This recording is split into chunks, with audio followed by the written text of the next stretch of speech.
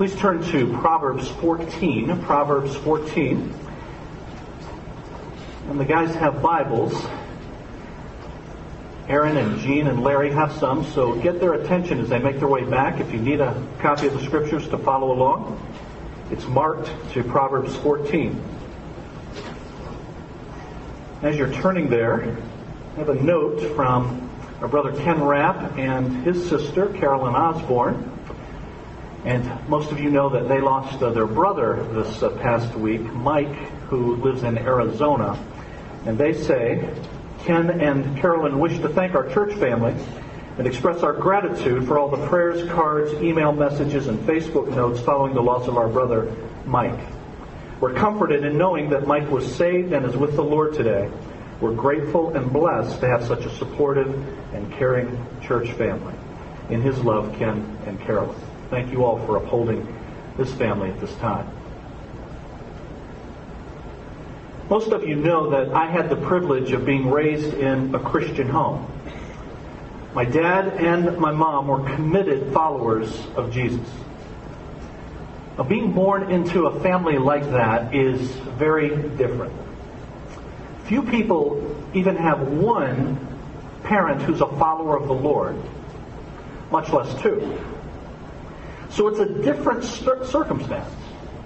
But of course, as you think about the word different, that can be positive or it can be negative. Depends on how you look at it. Negatively, being different can just mean you're weird. We all know committed people who have mistakenly come to believe that weirdness is next to godliness. And so many of our Amish friends would be examples of this.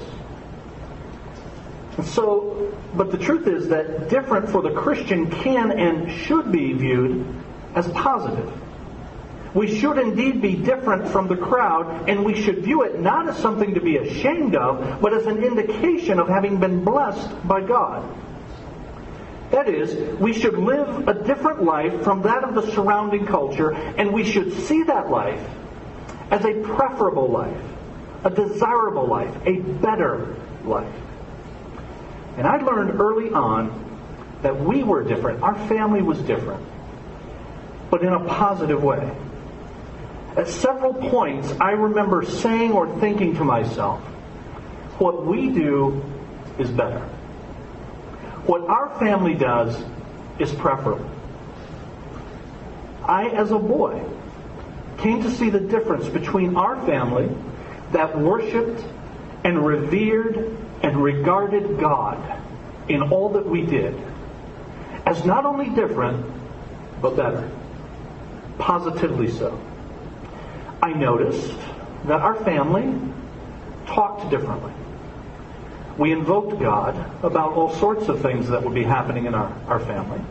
And there were certain things that I was taught you just can't say, because they're not becoming of one who's a follower of Jesus. And so, when I would play with my neighborhood friends, and we played all the time. Every season had a sport, and we played it all day. And if it was school, then after school we played it until it got dark. And so it was street hockey, and it was football, and it was baseball, and it was basketball. And I loved that, and my parents made sure that I had sports equipment to do that. We were fairly poor, but we always had baseball bats and gloves and all kinds of stuff. And I would bring all of this equipment to play with these friends, and some of them would want to use it, but there was one condition. You have to talk a particular way when you use my stuff. And I enforced that rule for years as a kid.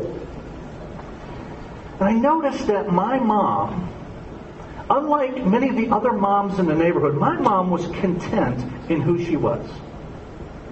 And that contentment was evidenced in how she dressed, and in how she talked, and in how she carried herself. It was clear to me that many of my friends' moms wanted to still be teenagers. My mom was happy to be who she was. My parents' values were different from my friends' parents. As I said, I played sports, but my parents were not at every game. They may not have even been at most games. But the reason is because that was not their life. It was clear to me, even as a young person, that it was the case, that it was their life for so many other families. Many of my friends' dads were reliving their youth through their sons. And it was pitiful to me even then as a kid. There was this frequent refrain in my mind and sometimes in my words, what we do is better. And I grew up thinking that my family's biblical convictions and the resulting lifestyle and choices were better. We had less money than almost all of my friends. But I always felt like we had more than they did. As I grew up, that stayed with me. As a teen, I remember going with some friends at my first job to a pool hall. It had all the trappings of a bar. Now you say, how did you know what bar trappings were? Well, the truth is, I had to go to the bar more times than I care to recount to pick up an older brother who saw our family's difference as weird rather than a blessing. And as a result, imbibed from the culture and its scene. And I remember being in this pool hall filled with young people, and it struck me as being simply a bar without alcohol. All the same stuff was going on. In particular, folks looking to hook up with someone. And I remember thinking, this is not for me. These girls are not for me. This is not the place for me, and these are not the people for me. When I graduated from high school, a Christian high school, the summer after we graduated, one of my classmates showed up at my house and asked if I wanted to go to the bar. It turns out that he too had seen this difference that had been modeled before us, and we were encouraged to pursue, but he saw it as weird, not better or blessed. I declined. And then ditto in college. Everybody, it seemed, was pursuing a different life from mine, and I still believed that mine was better. Even in class, as I took courses in biology and I heard crazy talk about our origins. And in philosophy, as debates were waged about whether the chairs we were sitting in actually existed. And I would debate those matters with students and teachers, and I came to realize that indeed for all of the sophisticated jargon, they really did not have a clue. To see before my eyes and to hear in my ears the reality of what Scripture tells us, professing themselves to be wise, they became fools. And as I looked for a soulmate with whom to share my life and pursue this way to which God calls us, I needed to find someone who believed and lived like my family did. Well, what are the chances of that? But you know, God can move the chess pieces around. And God brought Kim to me. Someone who believed precisely as I had been taught. That God's way, which we are blessed to know as our way, because of Him, that way is better. That way is far better. We hadn't been married very long. And there was a staff party at one of the early jobs that I had. And it was filled with all the stuff that staff parties are filled with. And all the talk that staff parties are filled with. And Kim and I still talk about how we were such fish out of water. We believed then and we believe now. God's way is better. The psalmist said in Psalm 84 and verse 10, I would rather be a doorkeeper in the house of my God than to dwell in the tents of the wicked. Now when I talk, better, our way, because it's God's way, is better or superior. When you talk like that, we're in danger of being arrogant. And I understand that, I do. It's the antithesis of Christianity to be arrogant at all. Please understand, friends, I am fully aware. And we need to be fully aware that but for the grace of God, so go we. And so we thank God for His grace in showing us a better way.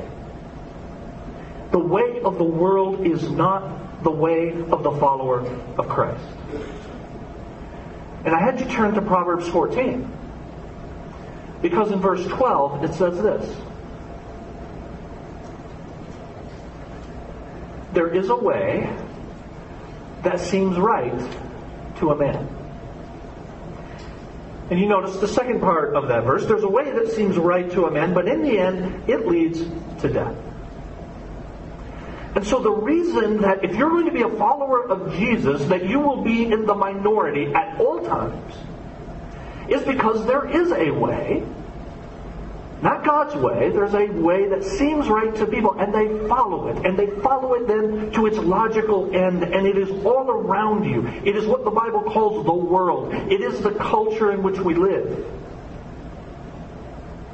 So at some point, whether as a child in my case, or later in life, we have to come to the realization that God's way is better than anything that the world offers.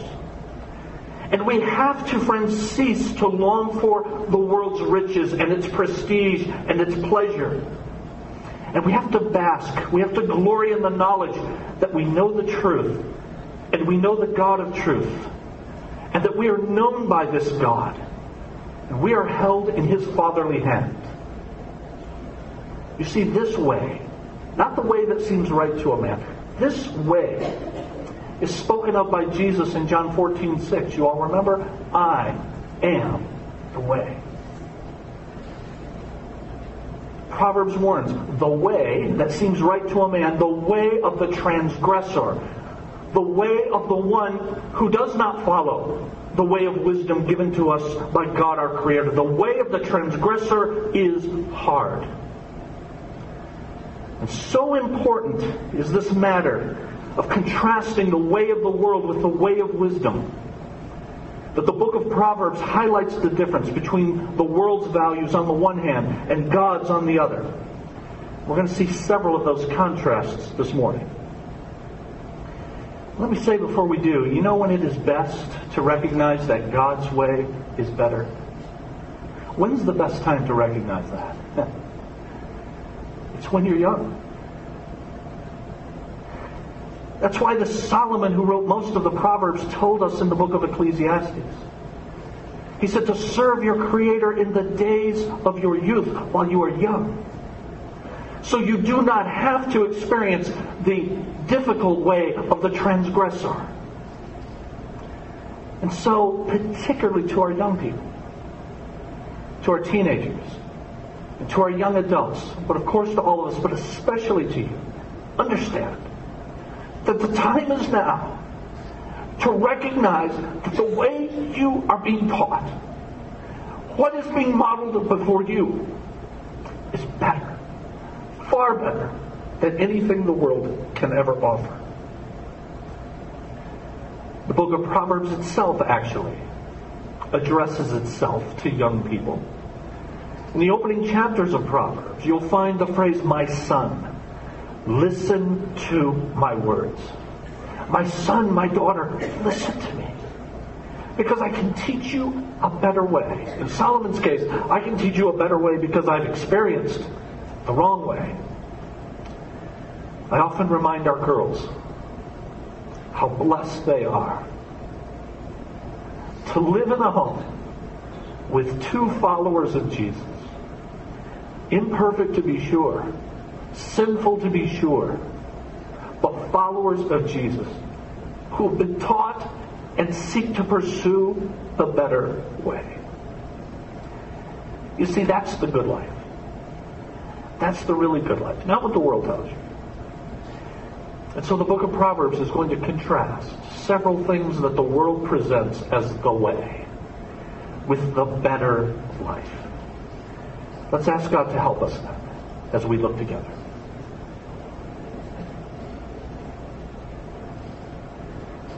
Father, we thank you for your word. And we thank you for your way. Thank you, Lord God, for caring for us to the extent that you have not left us in the dark with regard to the path that you have for us. Your word is a lamp to our feet and it's a light to our path. It tells us the way to go. It tells us that you are the way, and it shows us how following you should translate into our everyday lives. We thank you for that grace given to us in your word. We thank you for the grace given to us in allowing us to be here now to hear from your word. Help us, Lord, to be clear. Help us to be attentive. Help us to be open so that we can follow you better in the way. We pray in the name of Jesus. Amen. I have an outline for you that's inserted in your program as we do every week. I encourage you to take a look at that. We want to see from several Proverbs where this word better or more than is used, how God's way is contrasted with the way of the world. And I say in the take-home truth, we're going to see that God's way is always better. God's way provides, I say, first, better possessions. And then we have 5 things listed there, A through E. God's way provides better possessions. Now, if you look at some of those, you see things like wisdom, and you see humility and righteousness and so on. So what does that have to do with possessions? Well, interestingly, all 5 of them, as we are going to see, are contrasted with wealth. These things are all better than wealth. And so that's why I say God's way provides better possessions. It's better to possess wisdom than it is wealth. It's better than to possess humility than wealth, and love than wealth, and righteousness, and so on.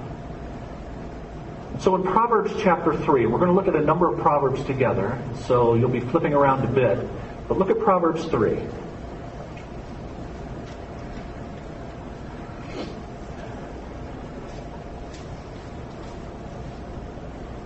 Verses 13 and 14.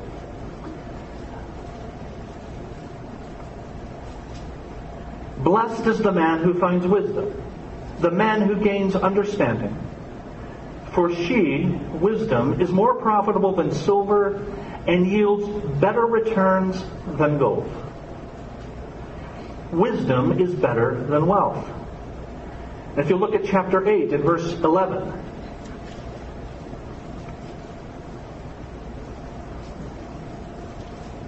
8:11.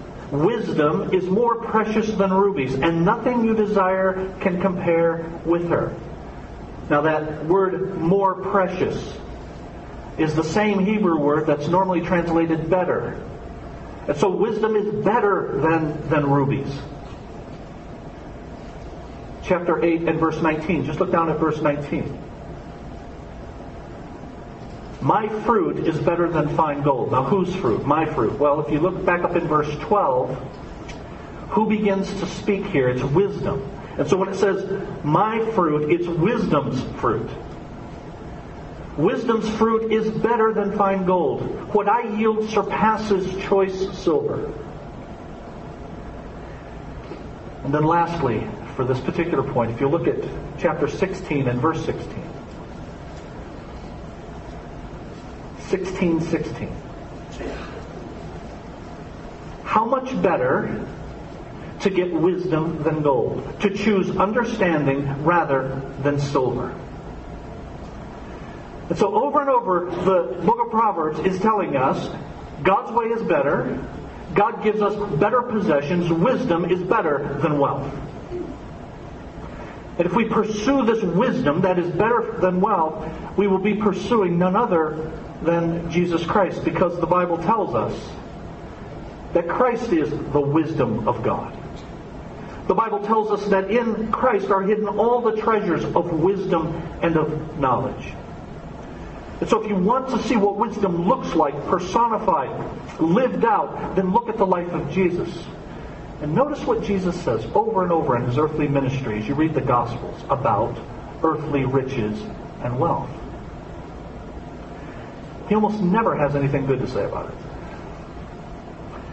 As a matter of fact, the Bible as a whole doesn't say a whole lot good about it. It says some things. But there are dire warnings with regard to wealth and with regard to riches and the way they can grip the heart of a man or a woman.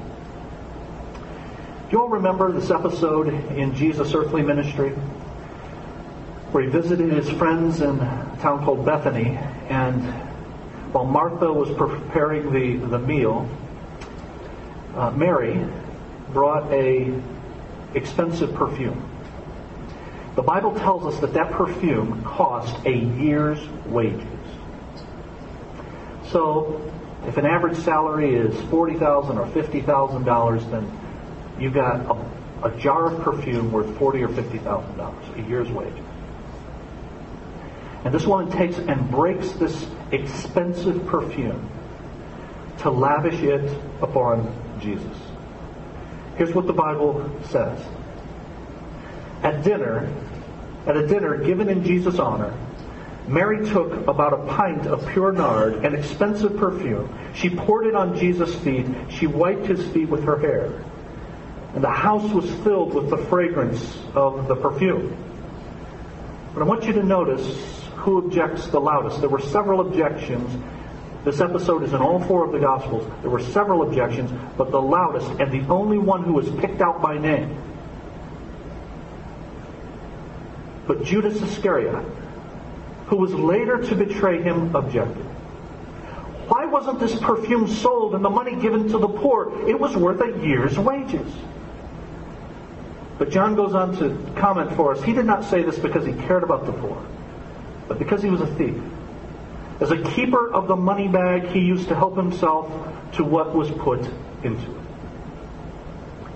Whatever else was going on in Judas's dark heart, as he despised Jesus, this waste of money was the last straw for him. Waste money? Are you kidding me? On God? We know it was the last straw because each of these accounts, after Judas does this, he goes and he speaks with the chief priests to conspire for the life of Jesus. He has now gone too far. He is now using money to lavish upon himself.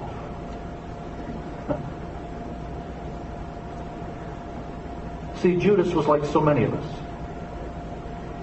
He expected others to be controlled by money because he was. And they absolutely hate it when others do not follow suit. And so they see people who really don't care that much about it. Now again, I'm not talking about being profligate in the use of your money. The Bible has much to say about that. In fact, next week we're going to look at what Proverbs says about the wise use of finances. But I am saying that we do not care about money as a means for us to pursue our own agenda.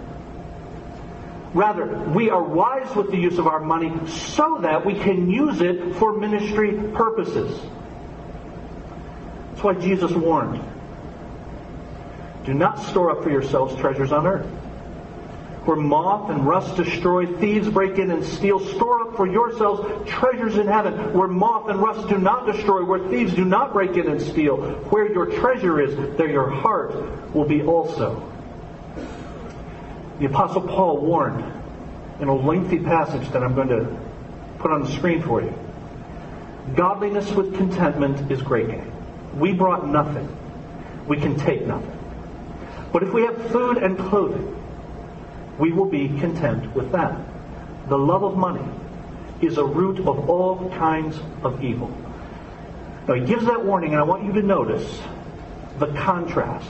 Strong contrast. That's the way the world looks at it. That's what the world does. If you fit into this kind of mentality, friends, you are thinking in a worldly fashion. But then Paul goes on and says this, but you, in contrast to that, you, man of God, this is how you behave. You flee from all of that. And you pursue righteousness and godliness and faith and love and endurance and gentleness. And Timothy, I, Paul, write to you, command those who are rich in this present world. Now you read that, command those who are rich in this present world, and you say to yourself, I'm off the hook. Because I'm not rich. But in biblical terms, every person here is rich. Monetarily rich. Materially rich. How do I know this? If you had any money at all to spend in a discretionary way this week, you're rich. Do you see most people in the world don't have any discretionary income at all? It is simply to eke out a living. And that's the way it was for most people in biblical times.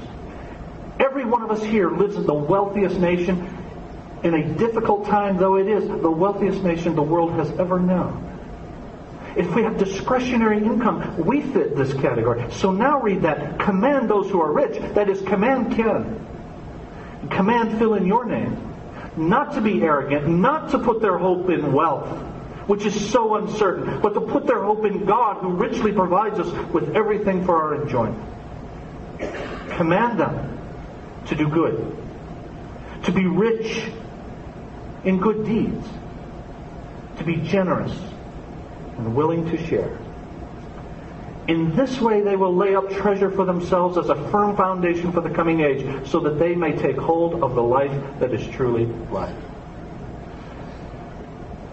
Judas was not rich in good deeds, obviously. He did not keep the bag in order to advance the glory of Christ, in order to have, in order to give away. That's what Paul's commanding here, isn't he? You have it in order to be generous with it. It is my experience that those who focus their attention on money are, with few exceptions, stingy toward God. It's so bad that the prophet Haggai had to say to God's people, you live, this is what it says, you live in paneled houses, but my house is in ruin. You're stingy when it comes to God, not generous when it comes to Him, but you're worried about money all the time. Listen, making money and the ability to do that is a great thing. But that excess is to be used to advance God's glory in His ministry. I'm thankful for those who do that. I'm thankful for those who we can read about, who have gone to be with the Lord, who have done that. There are some. One such was a fellow named Letourneau, R.J. Letourneau. Some of you have heard that name. There's a university down in Texas called Letourneau University. It's an engineering school. It's because Letourneau made his millions by patenting certain kinds of earth-moving equipment. He was a Christian man, and he determined that he would live off of 10% and he would give 90% to causes to advance the glory of God. Wisdom is better than wealth. Wisdom is using what God has given us for the purpose for which He gave it.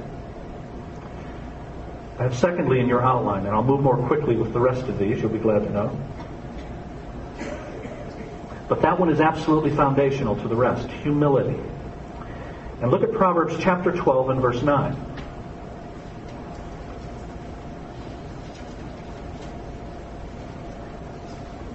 Proverbs 12:9. It's better to be a nobody and yet have a servant than pretend to be somebody and have no food. What this is contrasting is visible poverty with invisible prosperity. Visible poverty with invisible prosperity.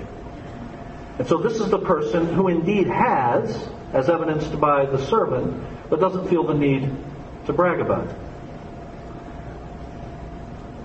And so, by reputation, they're a nobody. And so this is addressing the desire that many of us have for vanity or appearance. It's about the person who wants to look successful even though they have to fake it. It's a charade. And so it's the attitude of appearance for appearance's sake. It's undoubtedly a major factor in what's increased astronomically the credit card debt that Americans owe. Keep up appearances for appearance's sake. And so there are people who want to be seen driving the right car, with their house fully decorated, always fashionably dressed for each occasion. They seem to have everything that borrowed money can buy. And appearance is everything to them. Proverbs says, better to be of no reputation and not flaunt what it is you do have than to be one who pretends to be somebody and have no food. Chapter 15 and verse 16. 15:16.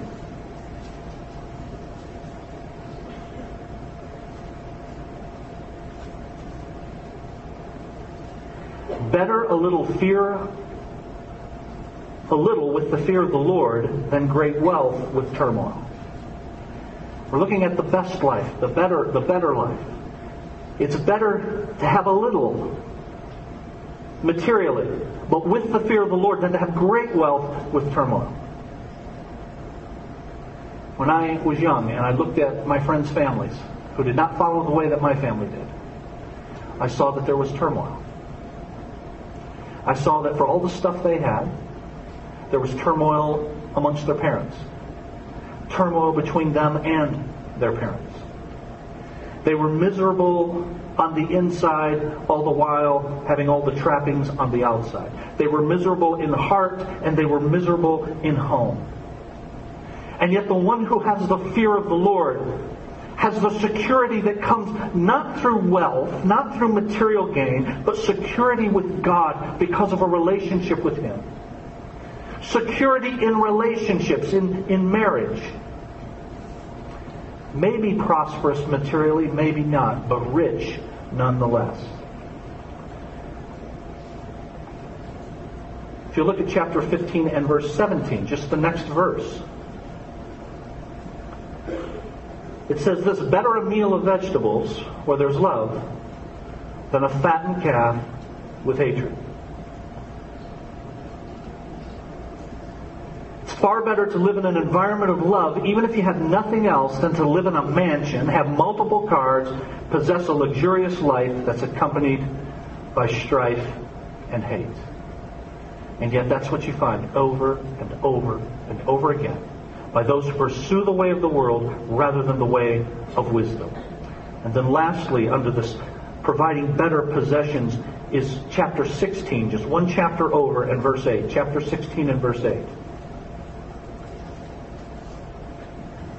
Better a little with righteousness than much gain with injustice. Over and over again in the Word of God, particularly in the book of Proverbs, this is better than that. The way that seems right to a man is inferior to the superior way of wisdom. And so, God's way gives better possessions. He gives wisdom. He gives humility. He gives love. He gives righteousness. He gives us all that we need, humility and reverence. God's way provides better possessions. But I want you to notice as well that it provides better relationships. God's way provides relationships of peace. You're in chapter 16. Look down at verse 32.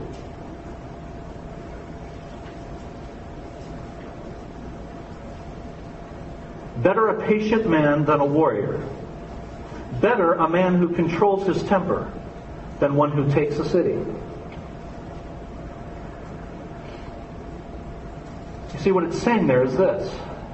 A person may accomplish the job, but they may do so as a hothead, knocking over anyone who gets in their way, stepping on anyone who's on their stairway to success. It's better to have a patient man than a warrior, someone who can control his passions than the one who takes a city. We don't believe that in America. God believes it, though. Then I have three more for you to look at under this. We look at chapter 21 and verse 9.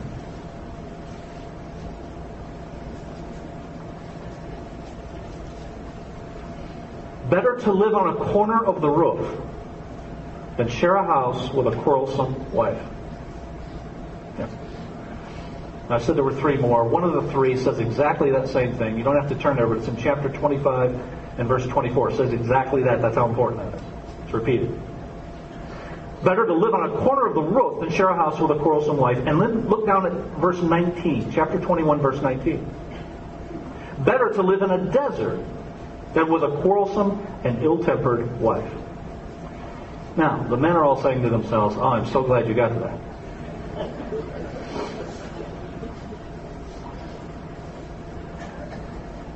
But, men, we need to remember, and one of our messages in the book of Proverbs is going to talk about what Proverbs says regarding family relationships. And we need to remember that that quarrelsome wife, though responsible before God for her own actions and reactions, is someone like you, like me, like our children, who can also be provoked by our unwillingness to lead as God says to lead. And so we look at that and we say, look, you're being quarrelsome. And they are responsible for that if that's the case. We also, as men who are called to lead in our homes, need to look at ourselves to see, am I providing for my wife what God says I should provide to give her the kind of security that she needs? Not just material security, but security in your decisions and your responsibility overall, such that she doesn't feel the need to nag you all the time. And so it highlights not just the woman's responsibility, but ours to lead as well. Further, it highlights, it reminds us of the importance of choosing a mate wisely. Many a person has chosen a mate foolishly. They've had contention for the better part of their marriage. Many of those end in dissolution of the marriage. What kind of testimony is it to God Almighty, or for God Almighty, to an onlooking world, when those who profess the name of Jesus do not have peace in their relationships? We're going to tell our children, follow God's better way, when what they've seen in their home is nothing but contention and strife? God's way provides better relationships. It provides peace in our relationships for those who have peace with God and thus can have peace with one another. Secondly, it provides authenticity in our relationships. Please take a look at chapter 27 and verse 5.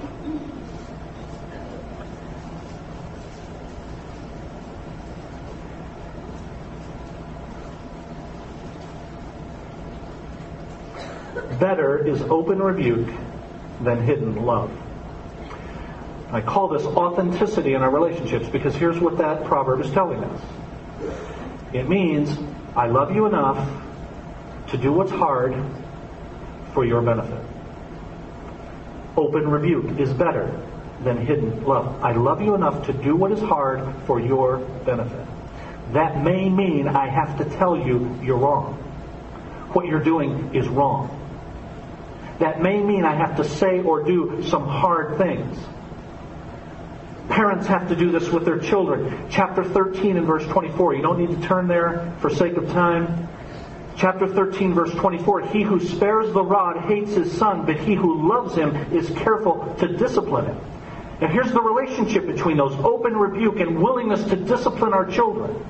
Authenticity in our relationships. When we're unwilling to say or do the hard thing, now get this, it becomes more about us than about them. Because we would rather have the good feeling, now hear this, of being liked, rather than the unpleasantness of doing and saying what's best for them. That's why the Word of God says, when you fail to discipline your children, do the hard thing with your children. You're not loving them. You're actually loving yourself. You want them to like you. The reason we won't say what's difficult to a friend is because we don't want to risk them not liking us. Hear this, friends. We need to love them more than we want them to like us. Whether our children or our friends or our spouses. I've tried to practice this over the years. I learned this a long time ago. You have to say the hard things. You have to do the hard things. And it's hard.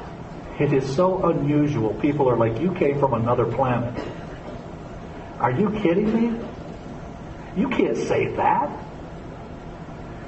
I remember being in a room with a guy years ago who attended our church but was engaged in a pattern of sinning. And we had to confront him lovingly about that. So I was confronting him about it very directly. Open rebuke is better than hidden love. And I thought I was doing pretty well with it. I thought I was being nice and all of that. And I still remember this guy in the midst of this saying, "Dude, you've got to throw me a bone." That was his phrase. I said, "Say what?" "Throw me a bone, man. Say something nice about me."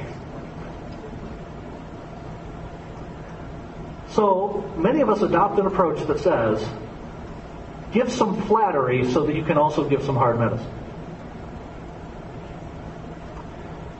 And if you can honestly say good things about someone, then do that. That's good.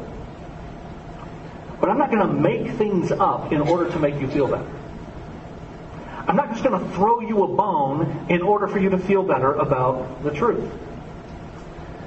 And yet that's the approach that many of us take. And very often as a result of that, the truth that we're supposed to communicate is obscured. Lastly, God provides better relationships in the form of commitment in those relationships. Chapter 27 and verse 10.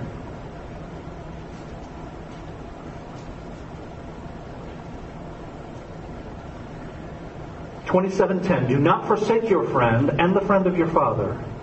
Do not go to your brother's house when disaster strikes you. Better a neighbor nearby than a brother far away. Now that could be taken geographically. Better to have somebody that's close to you than somebody who's far away. But its real intent is relationally. Because the truth is, there are relationships, even family relationships, that will grow apart sometimes because of your stand for the truth. Jesus said this. I have come to divide. I know people can't believe this is in the Bible, but Jesus says it. I have come to divide. Because when you stand for the truth, there are times when people will leave you. You're not leaving them, they're leaving you. Standing for Christ may cost you. The person who is committed to another because they love them in their relationship will not leave them, hear this, because the circumstance changes. I've seen this over the years often. Folks will be very close in a relationship, but then one of them gets married or one of them has a child. The circumstance changes. And then the other party says, it's not like it used to be, quote, you've changed. Well, it's not that they've changed, their situation changed. And the question now is, do I love them only because of the circumstance we had? Or do I love them because of who they are in their new circumstance? Commitment. And then lastly, God's way provides not only better possessions and relationships, but better priorities. We look at chapter 19 and verse 1.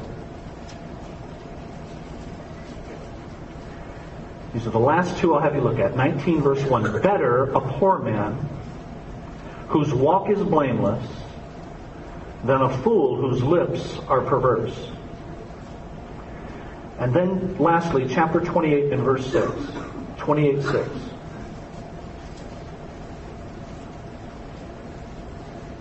Same first phrase.